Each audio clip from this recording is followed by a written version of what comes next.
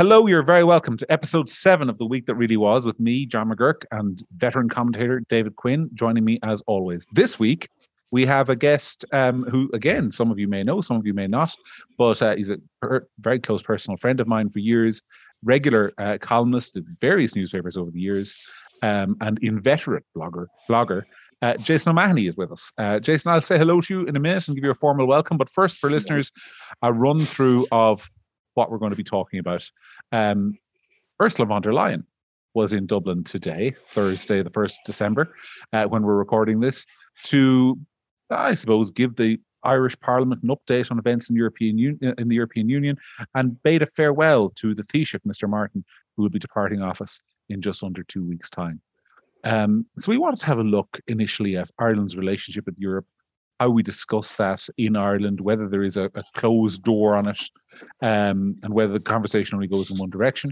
And we also wanted to extend a little bit last week's conversation with Cormac Lucy, because we had a huge response to it about the general political situation in Ireland and where the space might be for an alternative. So, Jason, I want to start by asking you a question. Neil Richmond today, Fine Gael TD, was very upset after President von der Leyen's speech to the European Parliament with People Before Profit, because they didn't stand for the standing ovation. He said this was disgraceful behaviour. So are we at the situation in Ireland where it's sort of mandatory now to applaud the President of Europe when she visits the provinces? There's a nice question to start with, John. Thanks very much. No, it's not mandatory. Isn't that the whole point, that we have a nice free Europe where our president, in inverted commas, can come and address Parliament? One thing that did strike me just about her visiting, we really are getting very casual about who we let address joint houses of the Oireachtas now, aren't we? And I say this, I have a lot of time for von der Leyen, but I mean, I remember used to be a time when it was kind of, Mandela's and John F. Kennedy, and now we're sort of, anybody who comes through duty free seems to be given a free go. Yeah, we had the Oireachtas. We had Tony Blair. Did Bill Clinton do it? Ronald Reagan, I think, did it in the 80s. Yeah. Did Nancy Pelosi do it? She was certainly in there a few years ago. Yeah, I think she was. In a joint address. So it does seem to be kind of becoming a bit more casual. The fact that the People Before Profit, the alphabet left, as I call them, that's par for the course. If everyone else had sat down, they would have stood up. So I wouldn't be reading much into that. But is it rude? Is it rude not to have stood up? Well, look, given the fact that she regularly addresses the European Parliament and gets all sorts of dogs abuse thrown at her in there from the far right and the far left, I don't think it's anything that she'd be particularly surprised by. And don't forget, let's remember, she's not a head of state. She actually is an employee of us. So the fact that some parliamentarians choose not to stand, I wouldn't regard it as a huge deal myself. I know Neil Richmond would feel differently. It's the fit of the vapors type of thing, I guess, is what John is driving at. I mean, he had a fit of the vapors because they didn't stand up and applaud her, as though she's kind of the dear leader that we must all stand up and applaud. Well, yes, well, that's true. I mean, no, she's not entitled to automatic applause. She's not Kim Il Sung. What I was getting at more, I suppose, from where I'm sitting is that I always think Ireland is a very funny society in that its main characteristic is utter tribalism. That's the defining characteristic for me. Others may disagree with Ireland, and for me, I mean, we've always been a very pro-European country. There's no doubt about that ever since we went in 1973. But since Brexit happened, it strikes me that it's become a little bit manic. There's a degree to which now that even the mildest hint of criticism of European policy will have you cast rhetorically into the same pit of hell in which resides one Nigel Farage, possibly even Marine Le Pen. And that ever since Brexit, sort of all critical discussion of the European Union, to the extent that there ever was any, which was mild enough, has sort of gone away. Do you think I'm miles off the mark there, Jason? Or no, I'm not. And I often find it very strange. These Eurobarometer polls that come out, and they say, Support for EU membership is at 93% or something like that. And and you know me, John, you've known me, I am an ardent United States of Europe federalist. Even I kind of roll my eye at that sort of figure. And I know, like, if we were to have a vote now in Ireland on Irexit, on leaving the European Union, I genuinely think you'd get about 20% of people voting to leave, which is not insignificant. It's the fact that we don't actually have this debate at all. And we are, as you know, we're very prone as a country to groupthink. This is the latest groupthink, but it doesn't mean it's permanent. I consider myself to be, what the kind of shorthand way I put it is, I'm pro EEC. I'm not pro European Union. Now, what I mean by that is not pro an ever more federal Europe. I think it has been of great benefit to be a member of this bloc, but everybody's entitled to opinion about how far the train should go down the federal tracks. Yes. And if you have all these stations called Maastricht and Lisbon and Nice and so on, we've kind of really should have a proper and mature debate about, okay, how far down this track do we want to go? And is there any circumstance under which we would say that train is going too far down the federal track? Now, I hear what you're saying, Jason, that you're pro-federal Europe, but it's a topic worth debating, and you should not be considered to be some kind of Europhobe if you say, I don't really want to go that far down the tracks. In fact, like as you say, we had Cormac Lucy on last week. I think he's quite skeptical about the euro and not wanting to be speaking for him. I think he thought probably Maastricht, or rather the pre-Maastricht dispensation was far enough, which is basically pre-euro. I have a certain amount of sympathy for that point of view, but at a minimum, you shouldn't be denounced as a Nigel Farageite if you think a federal Europe is not really a good idea, and if you have concerns about the over erosion, if I can put it that way, of national sovereignty, which you're also not allowed to really discuss. Well, most listeners I will agree with David's point of view. So, Jason, why is he wrong? I mean, what is your view? Well, he's not wrong. It's a very valid point of view. Well, I'm not saying why he's wrong in terms of saying you should be fine to criticize the federal EU. I think most people, I think you would agree with that. But I'm saying, why is he wrong about Maastricht and all that kind of stuff? For example, but if you consider the level of debate we have, I would have a suspicion that my definition of federalism is very different from your definition of federalism. In that, if you take, for example, the old style Eurosceptics in Britain who were against federalism, when you asked them to describe what federalism was in their mind, they described the United Kingdom, a centralized state where even the subordinate parliaments could be abolished at a central level. And their fear, I think, was that Europe was going to be run the way they ran Britain. The European Union we live in is not that version of federalism. I mean, we haven't sent soldiers against any state that tried to leave the Union. So, if we're going to have a debate about federalism, I don't maybe have it here, but if we have a debate about federalism, we at least start by what we actually mean by federalism. And if you take Germany, for example, as a federal state, you'd know that the Länder in Germany, the Land have much greater power than, say, Scotland or Wales, and they have much greater power in the Bundesrat, in the upper house. So, it's something. One of the problems with Ireland is that we actually don't even debate what our vision of Europe is. What is the proposition we're making to the rest of Europe about what sort of Europe we'd like to live in? Yeah, I'd say I 100% agree with that. I mean, we don't do. I mean, this is my sort of reason for being a skeptic, is because I don't think we're good members. We're always clapping ourselves on the back for being good members of the EU, but I don't think we're particularly not really. We don't really contribute to the vision of Europe. Sorry, go on, John. I was going to tell you just a very short. So when I was involved in the Progressive Democrats, I was sent out to represent the party at what was then the European Liberal and Democratic Reform Group, which is now Renew Europe, is the Macron group in Parliament. And I was sent out, and my brief was no abortion, no neutrality, and I think the third one was, and defend CAP. Everything else was on the table. I could vote for whatever hell I wanted, and I just had to use my best judgment on that. And that's been kind of the problem, because, and don't forget, we were a governing party at the time. And that is the problem, is that literally we've been very good at having very narrow interests that we define ourselves by. and then we let the rest of Europe decide the actual ongoing direction. And as you said, David, where the train stations are going to be. Well, can I turn the debate to something specific? Because I think this is an area that I know at Gript, it concerns our readers immensely, even though I have the opposite opinion to most of our readers on it, which is neutrality. Because to me, somebody, David, I think, posed the question a few minutes ago, where does our commitment to Europe end? Maybe it was you, Jason, I can't remember. But our commitment to Europe ends, in my mind. I don't think it should, but the day Russian soldiers cross the border into Estonia, and Estonia says, we call our European partners for aid, that is the day the Irish person goes, Europe was grand while it lasted. But it's not for us anymore. And I think that's sort of symptomatic of the attitude. We're half in. We wouldn't be all in if it became necessary to actually save the thing. Sorry if I can cut in there, John. I was for years pro Ireland joining NATO.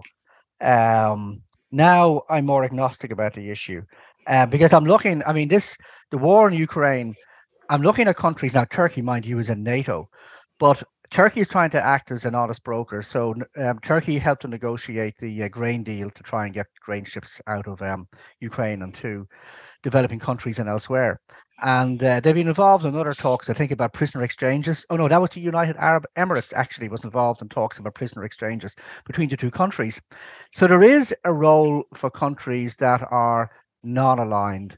And we seem to, in this case, have absolutely thrown it to the four winds. Every country cannot be a party to the war. I don't mean a direct military party necessarily, but there is a role for countries to try to act as honest brokers. So you have India staying well out of it. You have China, Russia aligned, but staying out of it by and large. The recent G20 summit in Indonesia, nearly all the non-Western countries and non-Western ally countries like Japan, Japan is Western ally, South Korea is, they just want to stay well out of it. Now, we're obviously in Europe, so it's different, but Austria is militarily neutral. It has remained militarily neutral, right since the Soviet troops left half of Austria in 1950, whatever it was. I think there's a role in the world for a country that actually tries to act as a bit of an honest broker in conflicts.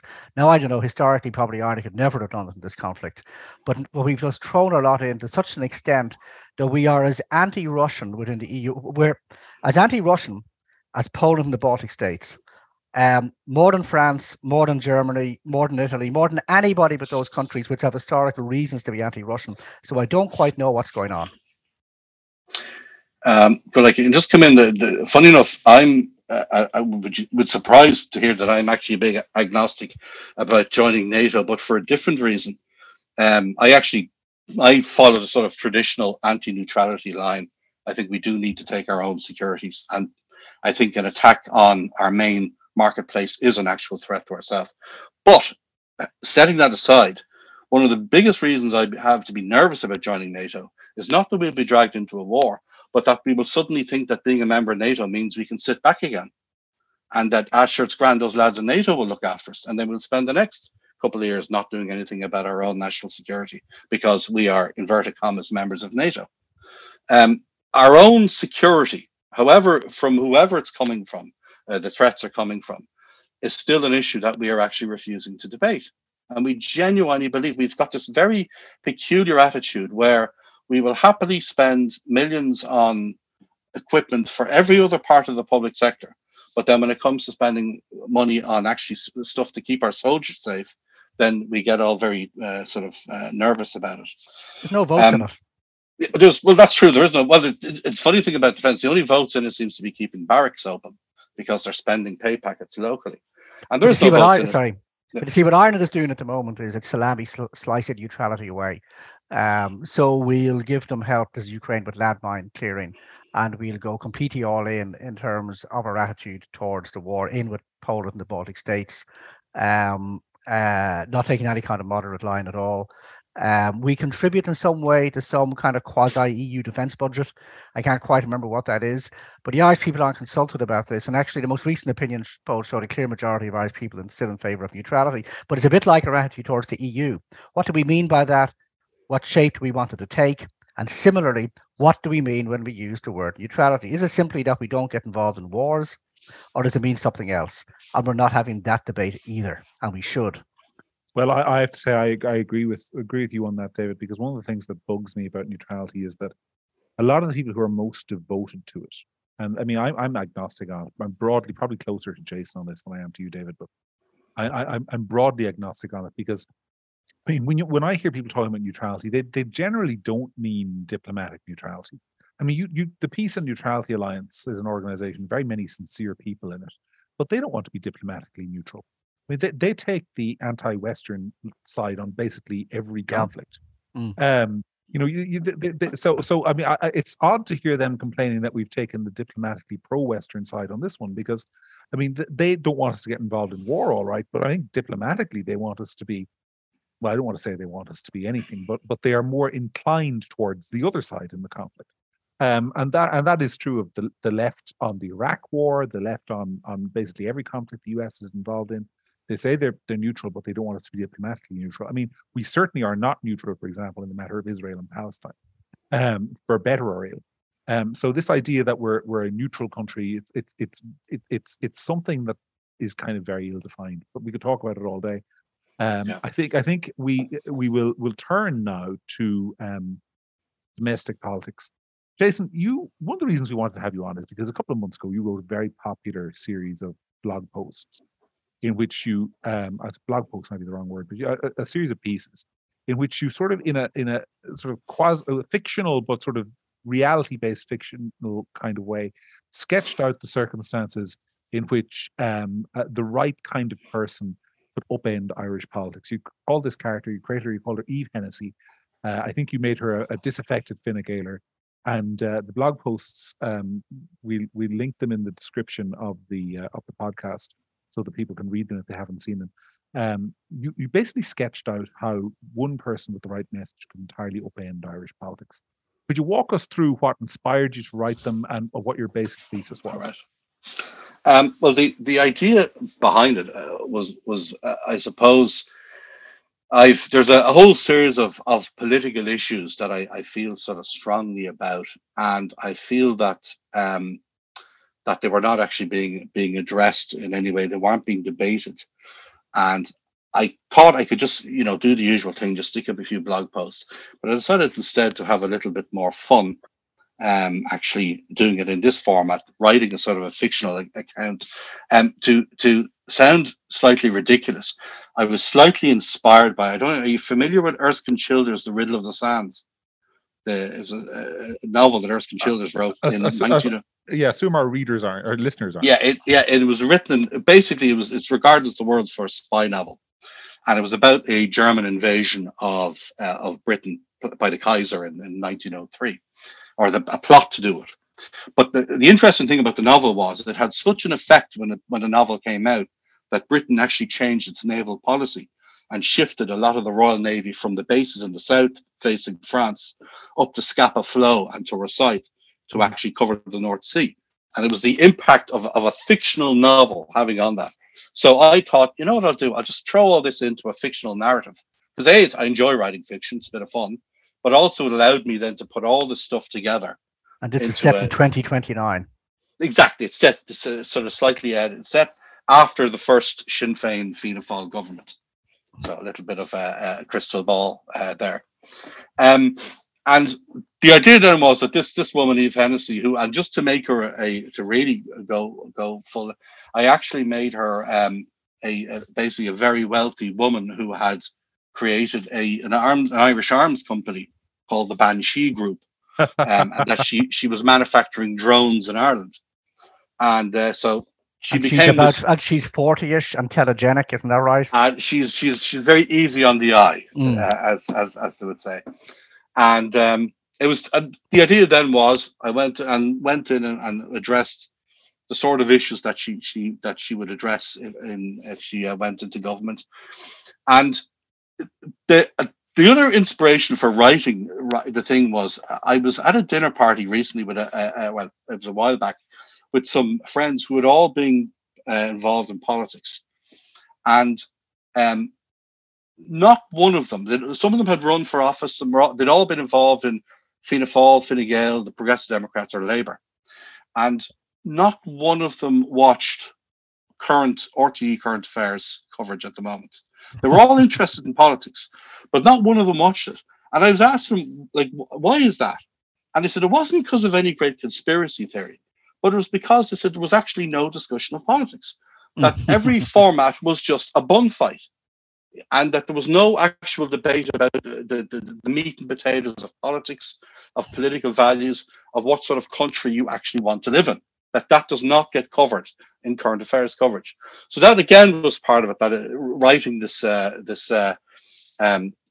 narrative about Eve Hennessy and about going through every subject from public spending, law set and out order. Set out her policies, though, Jason. Like she stands up and says, "Here are my policies." Oh yeah, I'll actually hang on. Let me just open. Okay, sorry. I have it actually. Let me just find it here now. Because she delivers this in UCD and yes, it starts out basically. She makes this sort of this Belfield Declaration, and I'll read from it. And I just want to stress to people as I'm reading it, because there's one thing I did find about the response to it was there's a lot of people who struggle to separate fiction from the person who's writing it. That they seem to think Stephen King goes around dressed as a clown murdering people. That these are the words of a fictional character. But I put them out there because I wanted. So these were supposedly quotes from a speech. And she said it is time to be blunt about it.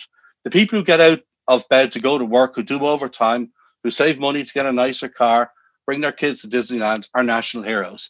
They, through their taxes, carry the country, fund the welfare system, and should not have to apologize for wanting to keep some of their own money. It is their money. And then she would go on and say, it is a liberal value to want to walk the streets without fear of attack. And yes, someone with a string of previous convictions should have those convictions taken into account and put into prison. And yes, that means we do build more prisons. And if judges can't understand society's need for violent offenders to be jailed, then let's get new judges. And after all, they are just public sector employees. And then finally, not to turn this into a diatribe, I believe in the welfare system. I am a European, and I believe in the social safety net. What I don't believe in is the social lever, that those capable of working simply choose not to and put the law out. And let me give you something to ponder. What would happen if we restricted a dole in a time of labour shortage to 18 months? What would be the effect of that? So that was those are the themes in it. And, she also has an immigration policy. Or the yes, she does. She basically sets out the idea of saying that she's pro-immigration, which she is, but she basically says that we should set a limit. That yes, we will guarantee we are going to house a certain number of people. We will make sure we provide for them. They'll be cared for, they'll be looked after, they'll be integrated, but we will actually set a limit as to how many people we're going to take in. And we will look at that limit every year. This is asylum seekers. Yes, asylum seekers, yeah. And she mentions a North African European. Yes. Well, actually, that goes to something else. You're familiar with this, John. I am. Some years ago, David, which wasn't mentioned here, I wrote a novella, which is on, it's actually available on Amazon, called A Little Piece of Europe. And it was the sort of a slightly satirical idea of the European Union setting up a safe zone in effectively Libya. And in the novella, Tony Blair and Bertie Ahern are both sent out to run it. And it's about the mechanics. And the idea behind that, again, was the idea of, let's look at this idea.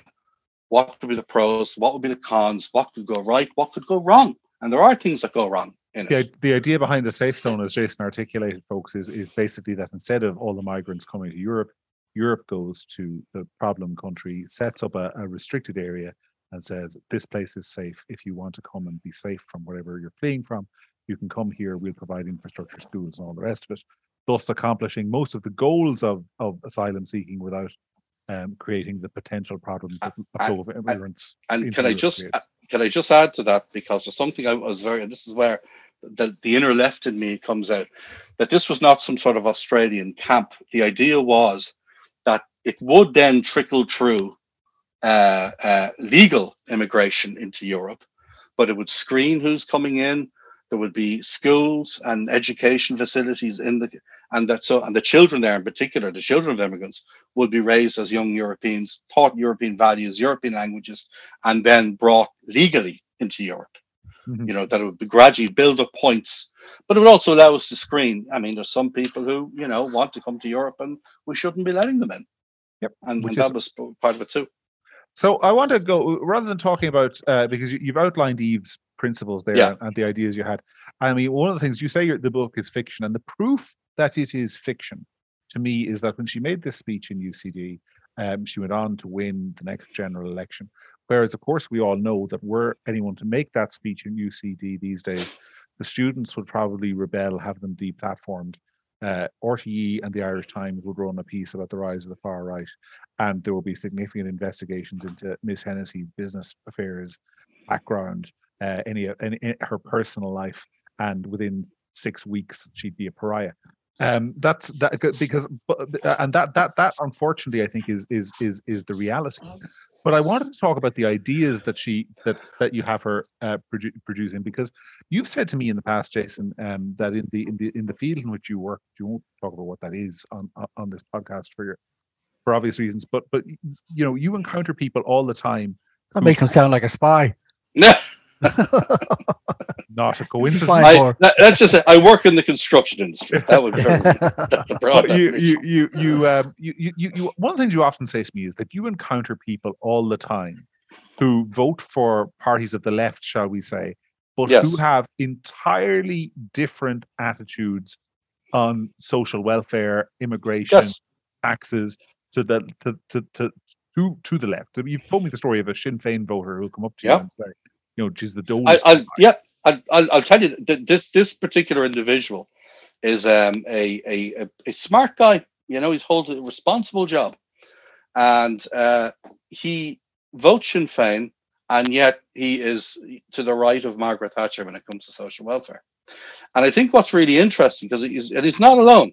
I meet a lot of guys like that in the industry, because one of the things you happen that I find anyway for me is that I have a reputation for being, inverted commas, into politics. And so people like to come and have a chat with me about politics. But what I find always interesting is the amount of people who say they're not interested in politics. And then when you ask them about tax, welfare, housing, immigration, law and order, they have very strong opinions. And it's that to me is the fascinating thing, and this is where the Eve Hennessy thing comes in almost, that we've managed to separate politics and the issues and the political ideas and the connection between who you vote for and what sort of country you get. Yeah, because this is a theme in my writing as well that comes across. I hope it comes across. Maybe I'm not as good a writer as I think I am, but I hope it comes across. Which is the basic dichotomy between what voters believe and how they vote. And maybe that's a function of the lack of choice on offer.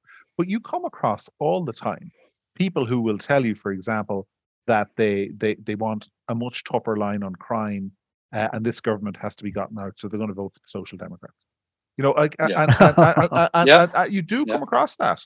And people who are voting Sinn Féin, David, you've been talking about immigration, people who are voting for Sinn Féin and immigration. Now, Sinn Féin in there, you were saying before the show, David, in their last, or Jason, in their manifesto with the last election, said they don't believe in open borders. But they're not exactly a hard on immigration party, and yet they get a big amount of those votes from people who are frustrated with the issue. And then you get people who want lower taxes, and you find them voting for parties like Labour. So why is that the case? And how can it be changed, or should it be changed? Maybe our system works great. I suggest two things. One, of course, is the fact that localism still. I mean, the same guy who will tell you vote for Sinn Féin. The reason he votes for Sinn Féin is because the local Sinn Féin is great. Inverted commas, worker for the area. He does great work for the area. But there is also an issue now that we now have the sort of person who's running for election now is essentially a professional politician who desperately wants to win. And I know this sounds mad to say it, but if you were to have any movement on centre right values and policies, you would have to start by being willing to lose, by going into an election and saying, I'm not going to tack back on this policy. I'm going to go out. I'm going to say it no matter what happens to me. You know that line from The West Wing? Let the what's that line? Let the quality of debate be our legacy. Mhm. And that you almost, if you go out and just say, let's put these issues on the table, and that's what we're actually running in this election for. Mhm. You see, what I found kind of interesting, though, Jason, about your sketch of what might happen here in a few years' time. It is in a few years' time. It's 7 years' time. So what John is saying, an Eve Hennessy figure could not emerge now, and that's correct in my opinion. And she'd be attacked on all sides. But 7 years' time after a Sinn Féin-led government could be a different story, and people are willing to listen to something different. And your Eve Hennessy character, because she's 40-ish and female, and kind of very Fine Gael looking, yes, and a very Fine Gael looking person, she kind of upends a lot of stereotypes immediately, and because she has money to put into it as well herself, and into her think tank, which can do all the research and on for her, she's able to evade a lot of the kind of media dragnet that'll be thrown up around her. And you do anticipate when she gives this speech at UCD that she'll be absolutely wholesale attacked by all and sundry as the Irish Trump. But as you say, she's ready for it. She anticipates all of it, and she just absolutely stands up to them. And you have to think that if you did get the right person and they say, I am for putting more money in your pocket, all you hard workers like the plumbers, for example, and the electricians, not just the middle-class professionals, and I think you deserve to keep more of your money, and I am going to be much harder about crime, and we will have welfare, but you're not going to have free riders as much on the system anymore as we do now, and also we're going to have a sensible immigration and asylum seeking policy. And somebody was to say that really boldly and articulately, I could imagine a scenario where a person like that gets a substantial vote. But can I just point out just one other thing she does do in it, is that she does go after the far right. And the idea being that it is just part of it where she sets up this.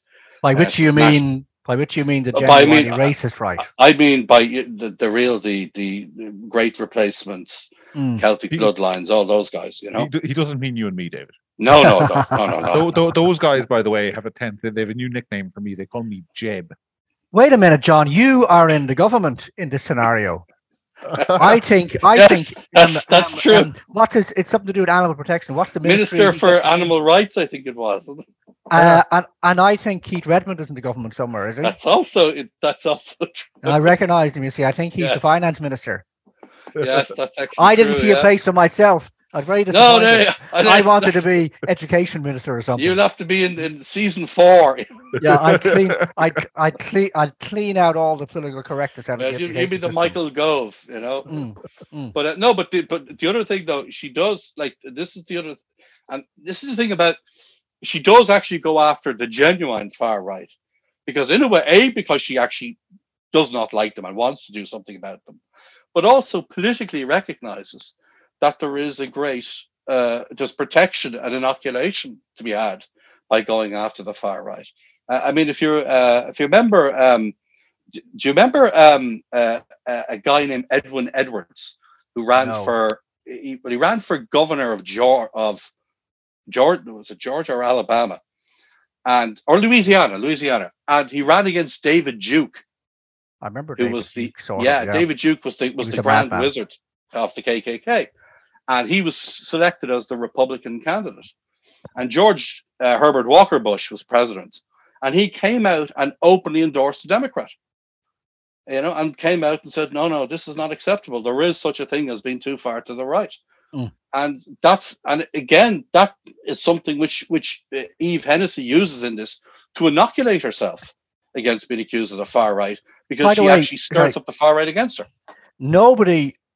I never hear anybody on the left say that's too far left. You've just gone way beyond the mainstream. I mean, I'm talking here about people who, literally want to establish a dictatorship of the proletariat and think the Russian Revolution was the greatest event in human history. There are also people in Ireland, and some of them are in the Dáil. But I never hear somebody on the left saying, I'm not sure that a Russian Revolution was the greatest event in human history, to be honest. So for the left, there's never anybody who's too far left. For the right, there's rightly people who are too far right, but I don't see the equivalent on the left.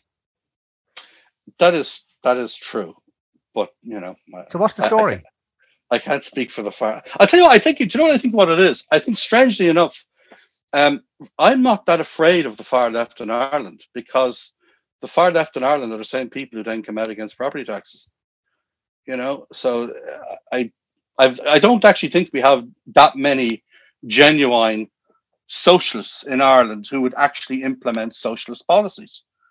Common taxation for the common good. Well, I think there's something to that, because I hear that complaint. I think David's complaint is correct, and it's obviously correct. And I mean, for a long time now, there's been a sort of no enemies to the left approach in the media. But I think the probable difference is that the popular support for the hard left is kind of. I mean, there's an audience for Paul Murphy out there.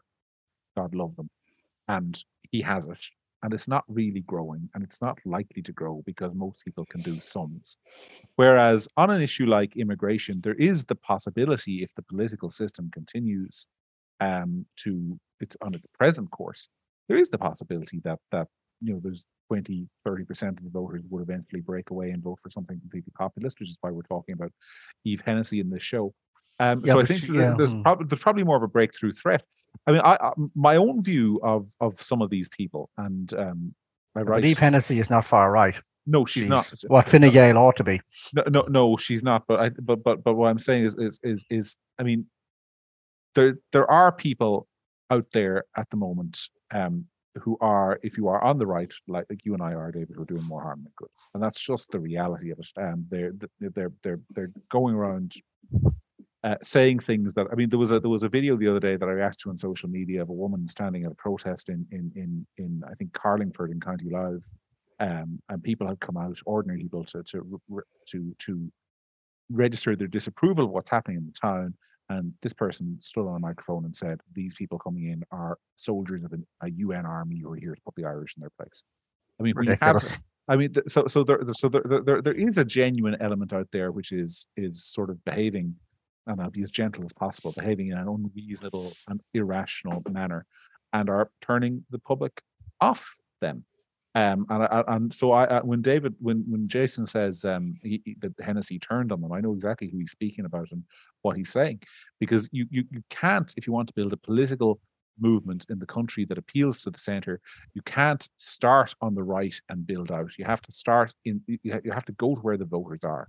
And there are a lot of people at the moment, I think, in Ireland who are genuinely frustrated with things that are going on correctly, but they're not willing to meet the voters where they are. They want the voters to march to them. And that's a bit of a problem. And don't forget, it was De Valera who was the last guy who executed members of the IRA, It was. So sometimes you do have to just show where you're coming from. By the way, can I just say just one thing on the immigration thing? I would canvass during the citizenship referendum with Michael McDowell in a particular council estate in what was then Dublin South East. And what was really striking was the fact that the Sinn Féin voters we were meeting at the doors, and we were meeting, and very open about it, they all thought Sinn Féin was in favour of the referendum. Mm-hmm. And right throughout the constituency, we could not see any Sinn Féin posters saying vote no, even though that was the official position. I don't recall seeing any of them.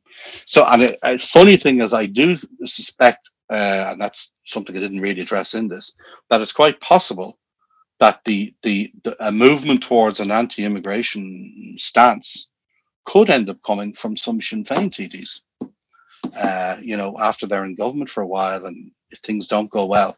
Or not even anti-immigration, just immigration critical or immigration sensible. Immigration critical, sorry. Or just sensible. I was at and I know we're kind of running out of time here, I was at a book launch the other night, and Darragh O'Brien was launching the book, and it was quite a long lodge, let me tell you. What he had to say took too much time, I think. But he came out with all the usual kind of liberal bromides and platitudes about immigration and tolerance and diversity and inclusion, and the usual kind of condemnation of anybody who'd have a different point of view on this.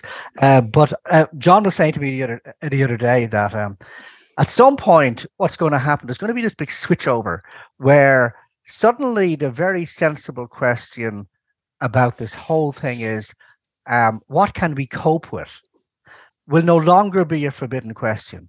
And then it'll be the question they were all asking all along is, well, okay, we got to keep a whole bunch of different needy groups in balance here. So how many can we cope with? Every other country asked this question that I can see, but we don't. It's forbidden. And what will happen in the end is either the politicians will continue to forbid it, and then people will think, well, you guys won't address legitimate concerns. So I know these guys are bastards over here, but I'm going to vote for them because they're the only way to get through to your skulls. Or the politicians will see sense and they will say, that question about capacity is legitimate, and I'm going to start addressing it sensibly. And then they'll say, this is what we were saying all along. Yeah. And can I just add one thing to that, just a reference to your last discussion with Cormac Lucy, when you talked about Mr. Casey's presidential election result, which was by no means a humiliation. It was a very respectable. You got 25%? Yeah, it was huge. I mean, if you thought that a party was going to get anything close to that, you'd be thinking, my God. So the strange thing is that I'm not convinced that coming out and saying some of these things is absolutely a sort of a path to self-destruction. I can't actually recall that many politicians who've ever actually tried it. I mean, if you remember, do you remember when Leo came out with this people who get up in the morning remark or get up and go to work? And he was almost apologizing by lunchtime for saying it. Yeah, amazing. And I can tell you that in where I work, people were wondering why he was apologizing, because it sounded like a very reasonable thing. And when people said, oh, that's an attack on welfare, the response was, that's not an attack on welfare. That's a tip of the hat towards people who actually go to work. And they are two different things. And I was amazed that Leo did not have the actual guts to follow through and say, no. Not only did he not have the guts to follow through, but he basically dropped that. And not only from policy, but from his rhetoric, it's gone. Completely gone. I mean, he's one of the fascinating things. I mean, Jason, you and I are of an age. We both, I think, knew Leo Varadkar when he was younger. Yeah. I mean, I remember him slagging Gareth Fitzgerald. Yeah, for being a lily-livered liberal. Yeah. I mean, he was. I'm not exaggerating, folks, when I say he was way off to my right on a number of issues. Yeah. I've rarely seen a greater act of political chameleonism. Certainly in this country in my lifetime. And it's extraordinary to see. And I don't know what the explanation is. But, and a fat lot of good has done them electorally, by the way. Yeah. Well, yes. I mean, they haven't had a properly good election since 2011 when they first got in. It's been just declining ever since.